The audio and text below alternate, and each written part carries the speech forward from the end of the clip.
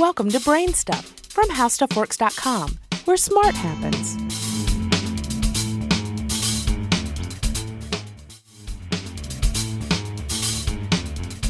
Hi, I'm Marshall Brain with today's question. What is the best way to get followers for a Twitter account or a Facebook page? Today's question is just a little different because I don't actually know the answer yet. Instead, what I will be doing is performing a set of experiments with a virgin Facebook account and a virgin Twitter account to see which techniques work and don't work when it comes to bringing in followers. You can find the Twitter account at twitter.com/brainstuffhsw. At this exact moment, the twitter.com/brainstuffhsw account has 120 followers. The Facebook account is at facebook.com/brainstuff. This account has 119 followers at this exact instant.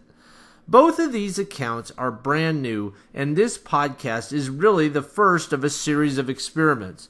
The experiment today is, if you announce a new Twitter and Facebook account on a podcast, do any of your podcast listeners start following you?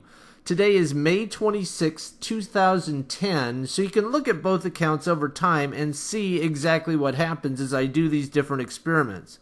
As I do other experiments, I'll write them up in the Brain Stuff blog and post them on the Twitter and Facebook accounts, and if any of them really work, I'll also echo them here in the podcast. Again, the Twitter account is at twitter.com/brainstuffhsw.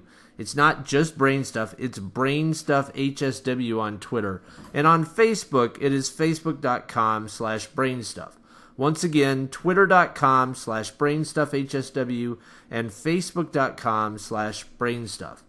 Feel free to follow or just pop in to look at the accounts and see how this experiment is going over the next several days. It will be very interesting to see what happens. Do you have any ideas or suggestions for this podcast? If so, please send me an email at podcast@howstuffworks.com. For more on this and thousands of other topics, go to HowStuffWorks.com. And be sure to check out the Brain Stuff blog, now on the How Stuff Works homepage.